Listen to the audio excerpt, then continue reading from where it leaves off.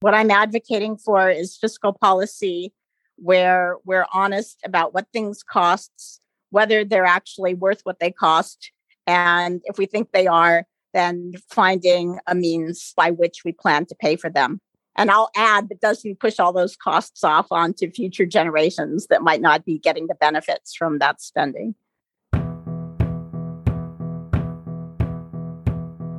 Welcome to Management Matters, a National Academy of Public Administration podcast where policy meets practice. I'm Terry Girton, president of the Academy. And this month, we're focusing on the grand challenge to advance the nation's long-term fiscal health. Today, I'll be talking with my guest, Dr. Deborah Lucas, about issues that impact fiscal health and financial policy at the federal level. Debbie is an Academy Fellow, formerly the Chief Economist at the Congressional Budget Office, and currently the director of the Golub Center for Finance and Policy at MIT.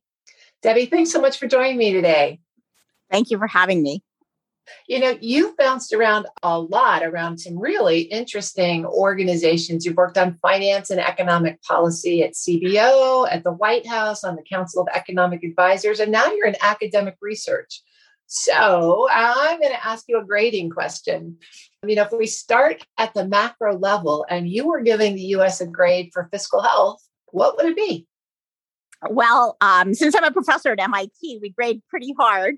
But I'm afraid I'm going to have to give the U.S. a gentleman's C by some absolute standard. Although if I were grading on an international curve, I might raise it to a B minus.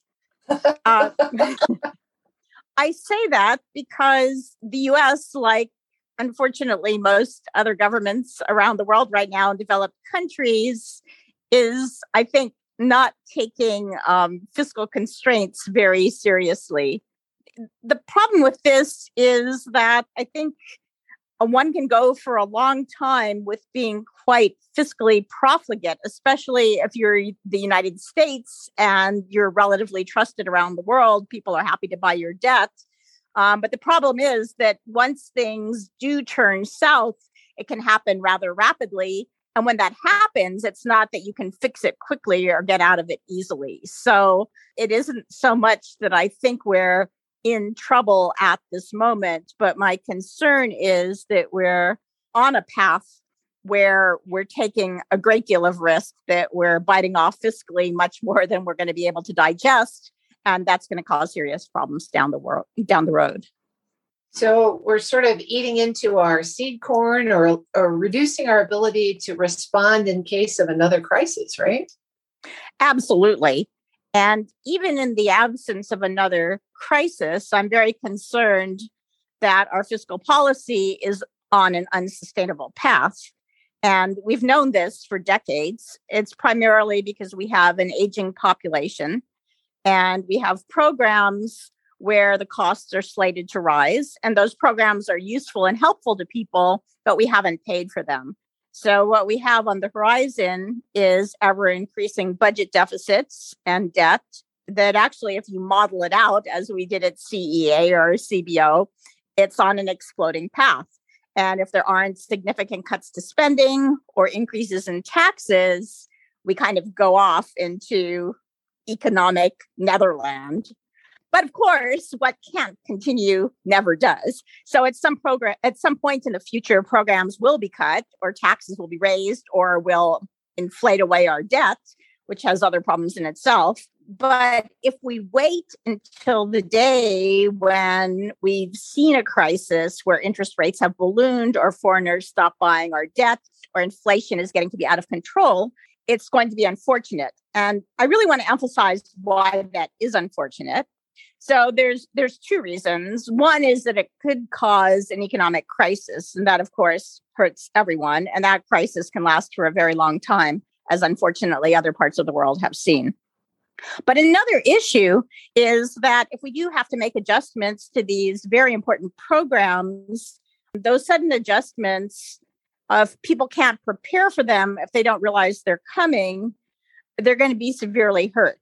You know, if you cut Medicare, you cut Social Security, you cut other kinds of important entitlement programs, and people have to make sudden adjustments, you're placing those adjustments on the people who are most vulnerable and most unable to have other alternatives. And so planning ahead really will be to the benefit of our most vulnerable populations. So you're sort of getting directly to one of the questions I wanted to ask you, the difference between national fiscal health, or the link between national fiscal health and individual fiscal health. And that was, I think, the point you're just sort of getting to. I mean, we've just added $4 trillion to the national debt to help mitigate the economic impacts of COVID. And much of that went directly to individuals through direct payments and offsets. Did it help make people better off individually? Yeah, that's a really interesting question. And I wouldn't say that it did make certainly some people better off. So because the benefits were somewhat uniform and not proportional necessarily to people's income before they started to receive the benefits, those with the lowest incomes were sometimes actually better off with these benefits. And that fact made some people happy and some people sad. Some people thought that was great because it was progressive. Others thought, well, that's not really the point and that's unfair. But let me put that to the side for a second and just talk about the COVID assistance and what its intent was, and then turn back and relate it to its distributional consequences. So I think often people talk about this COVID relief in not the best way. The typical way that you hear about it in the press is that it was meant as economic stimulus. But I think that's not right. We didn't really want to stimulate the economy. We wanted the economy to be a little bit on hold because it was too dangerous to go out and have people go shopping and go about their usual business. So I think the way economists are talking about it that makes the most sense is to say that those payments were really a form of social insurance. They were a way of tiding people over, tiding businesses over, so they could continue to make their mortgage payments, continue to make their rental payments, continue to pay for food and basic necessities and healthcare and health insurance. And then from the firm level, it was a way of keeping firms that we thought would be viable after the crisis has passed from falling apart. So we didn't lose all the human capital and organizational capital that's in a firm, kind of holding things together. So again, I want to think about what those programs were intended to be was primarily to be insurance rather than stimulus. But not only do I not think that they're stimulus, I also don't think that they were intended really to be redistributional. We can have redistributional goals, and there's a lot of discussion these days about what fiscal policies we should have in that direction. But I do think it's wrong to conflate what we were doing in response to an emergency to try to insure against the disruption. We shouldn't confuse that with whether we made poor people better or worse off. I mean, I think it had effects in that direction, but I wouldn't want to link those two things together necessarily.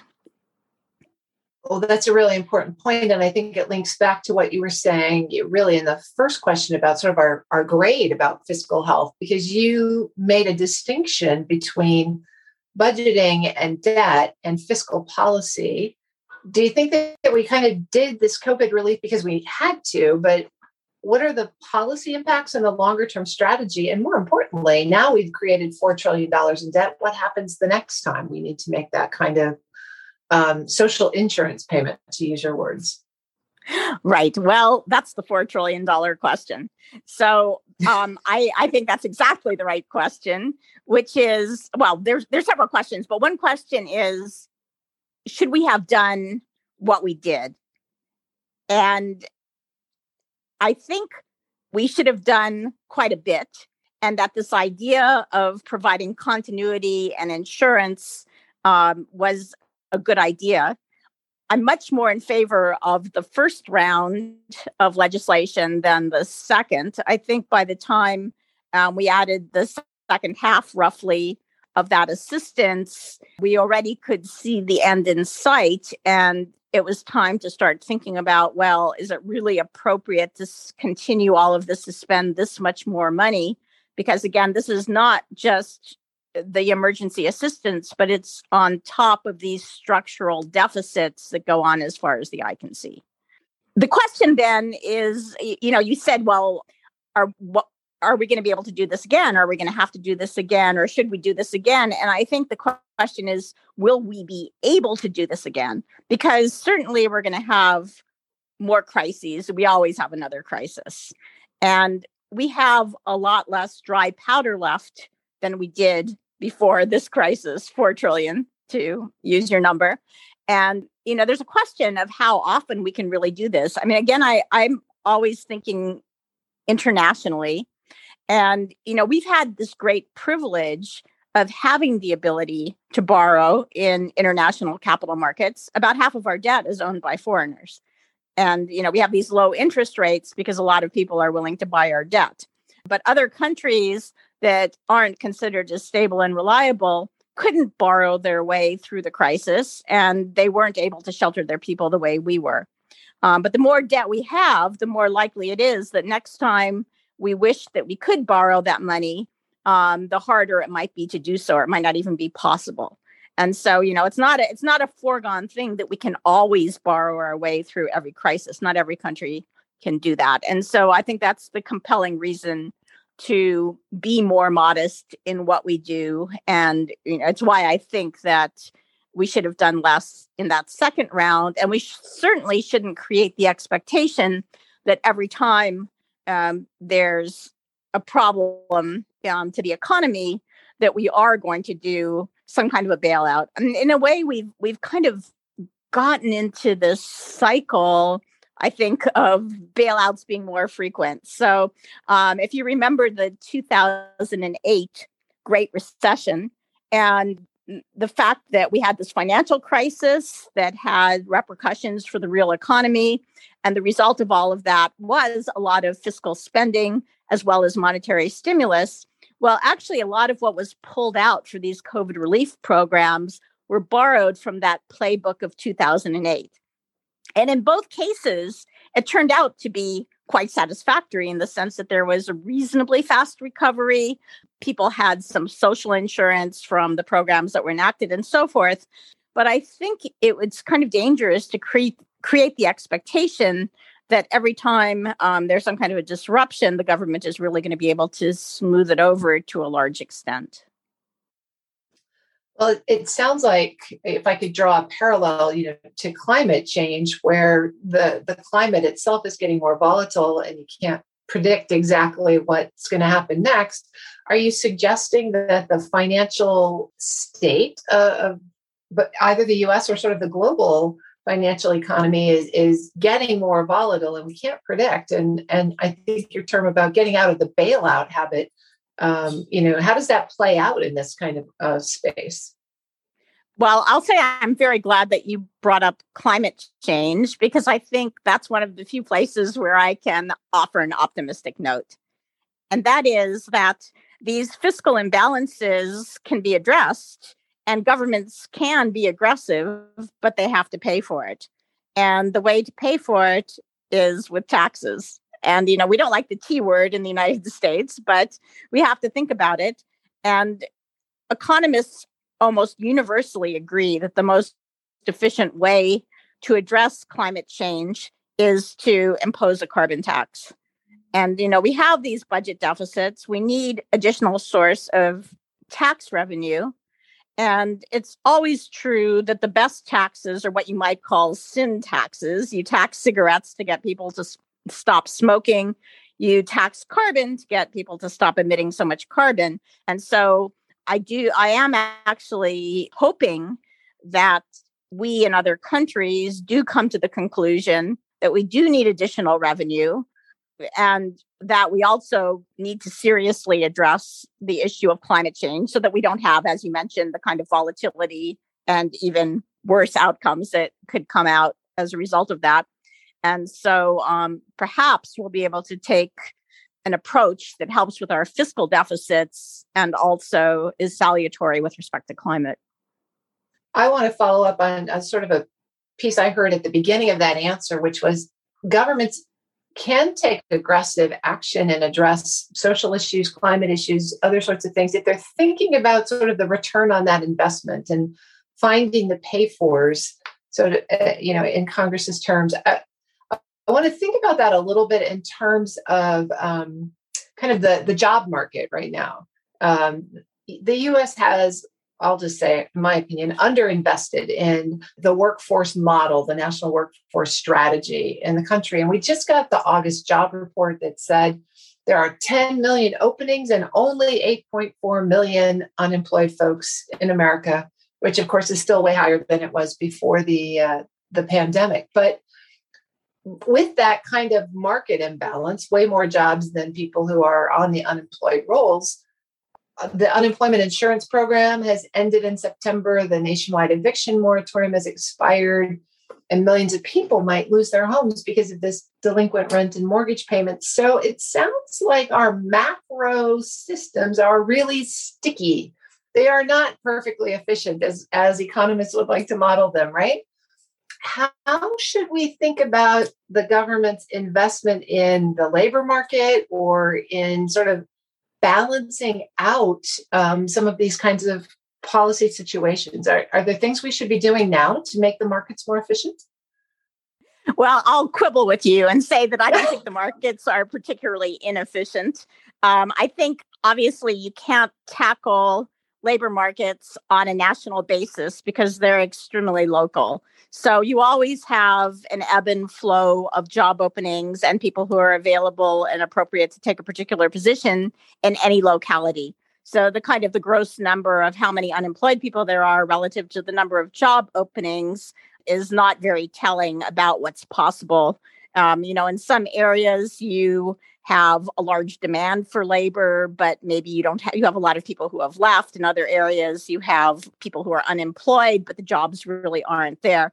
And I just don't think that that's an appropriate role. This is a personal opinion. I mean, different people have different views on it, but I don't think that it's cost effective for the federal government to be involved in a very macro way on that sort of thing. I mean, there's things that governments can do to be more or less supportive of job formation. They can provide tax credits if they want to get businesses to locate in certain areas, maybe where the population is more impoverished.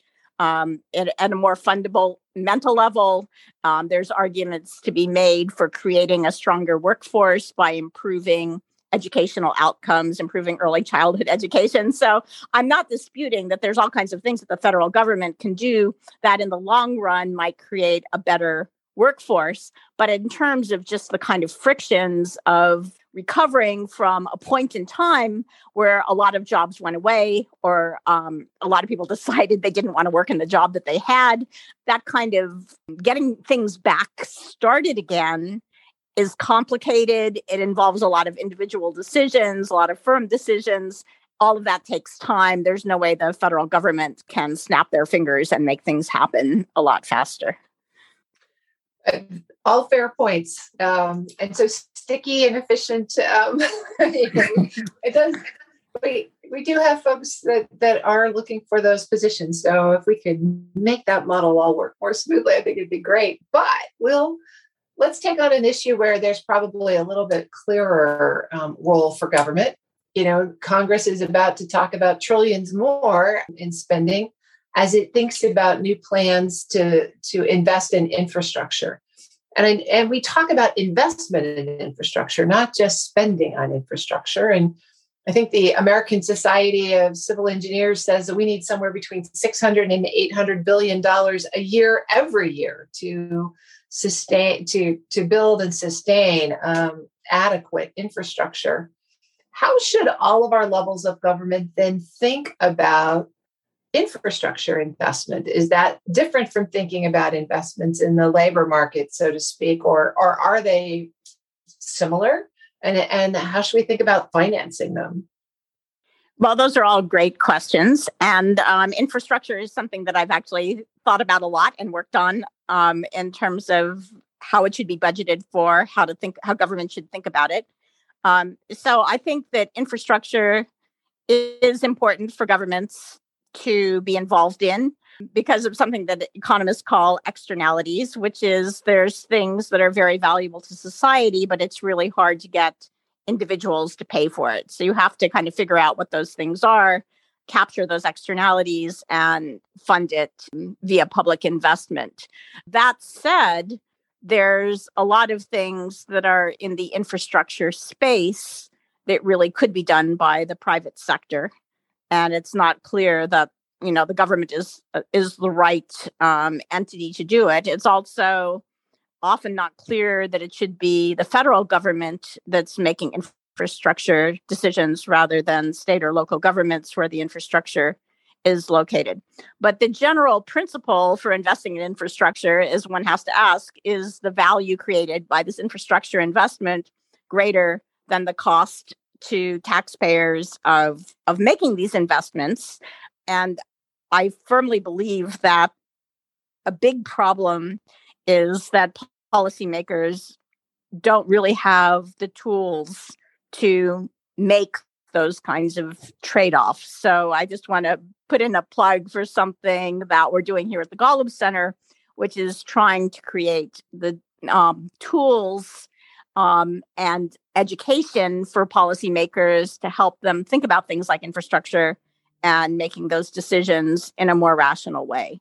But to get back to the kind of the federal issue of the big infrastructure bill, the reason this is all relevant is there's a real worry that when you try to figure out $3 trillion of money to put to infrastructure all at once in one bill, I can see the political reason to do that because you need to get it passed. And if you did it in small pieces, it might never happen.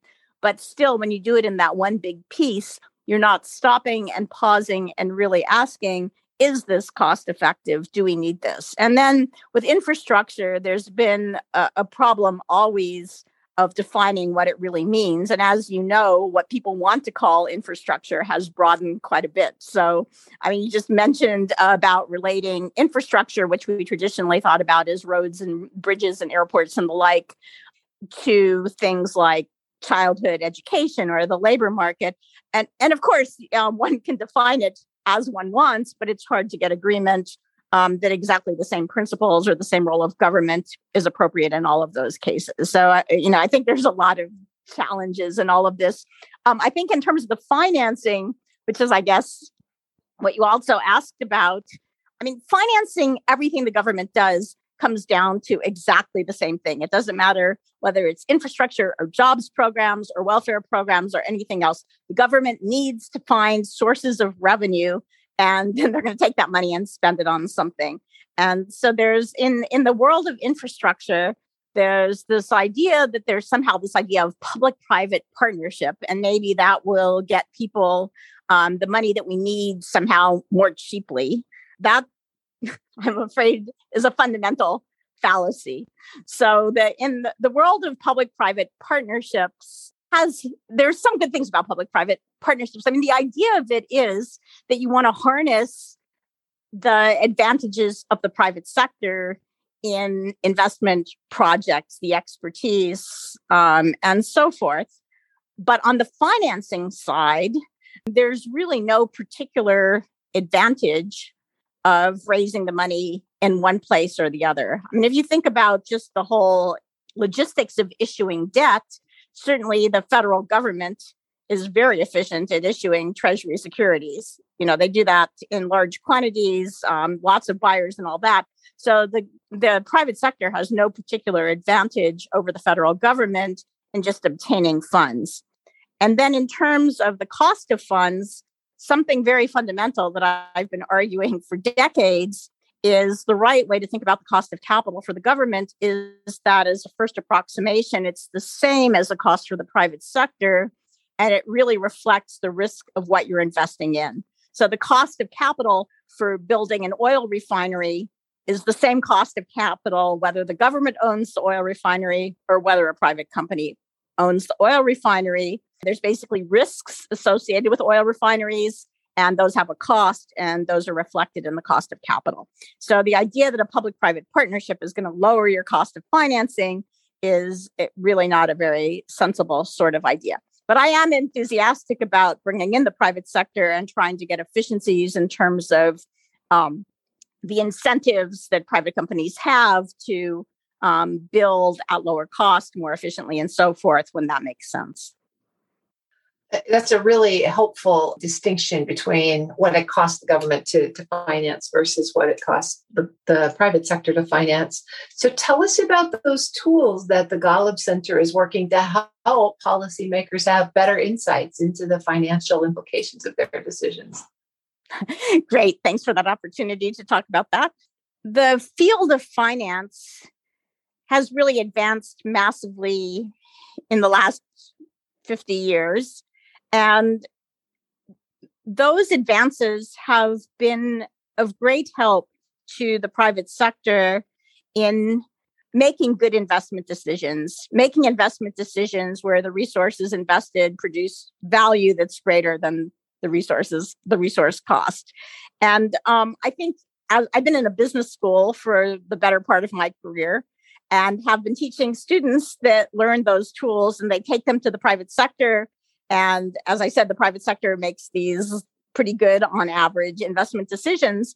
But then when I go and work in the government, when I was at CBO, at CEA, I saw that the government is, in fact, the largest financial institution. It's making the biggest investment decisions. It's making the majority of credit decisions through things like its student loan programs or its mortgage markets and everything else.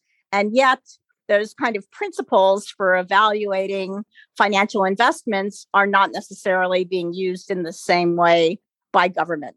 And also, not only do government employees generally not go to business schools because the tuition is so high that it's really not, doesn't make sense to go to a low-paying government job and pay the tuition in business school. But when you go to a public policy school, you do cost-benefit analysis, but you don't really deal with the price of risk per se and the insights of modern finance. So what we're trying to do is bridge that gap by bringing the insights of modern finance to policymakers by creating curriculum where the examples are taken from public policy challenges rather than from the private sector to make that material relevant to students. And at least in the case of infrastructure, we're actually about to publish a class that will teach some of these principles in the context of infrastructure investment, and that will be available for free online, but it's not up yet. Oh, I was going to offer to provide the link to it. I'll send it to you when we have it. Oh, that would be awesome, and we'll definitely share that out. So, Deb, just as we wrap up, because you've laid out a lot of things for us to think about in terms of how we're thinking about federal debt and investment and value and cost to borrow. And you gave us a C at the beginning. What would we have to do to get a B in the federal fiscal health class? I would be happy to just see a recognition that we have to be serious about projecting debt and deficits, not treating them as sustainable, and saying this is concretely our plan for what we're going to do to pay for what we're spending. So I know that a lot of what I've said sounds like I'm advocating for smaller government, but that isn't necessarily the case. What I'm advocating for is fiscal policy where we're honest about what things cost, whether they're actually worth what they cost. And if we think they are, then finding a means by which we plan to pay for them. And I'll add, that doesn't push all those costs off onto future generations that might not be getting the benefits from that spending. Well, Dr. Debbie Lucas, thank you so much for joining us for this conversation today. And we'll look forward to sharing your tools when they're available. But for now, thank you for your insights. Thank you very much. It was a pleasure to talk with you. For our listeners, check back every Monday for a new podcast from the Academy. We'll be talking to Academy Fellows each week about the challenges facing public administrators at every level of government as we try to make government work and work for all. Thanks for listening.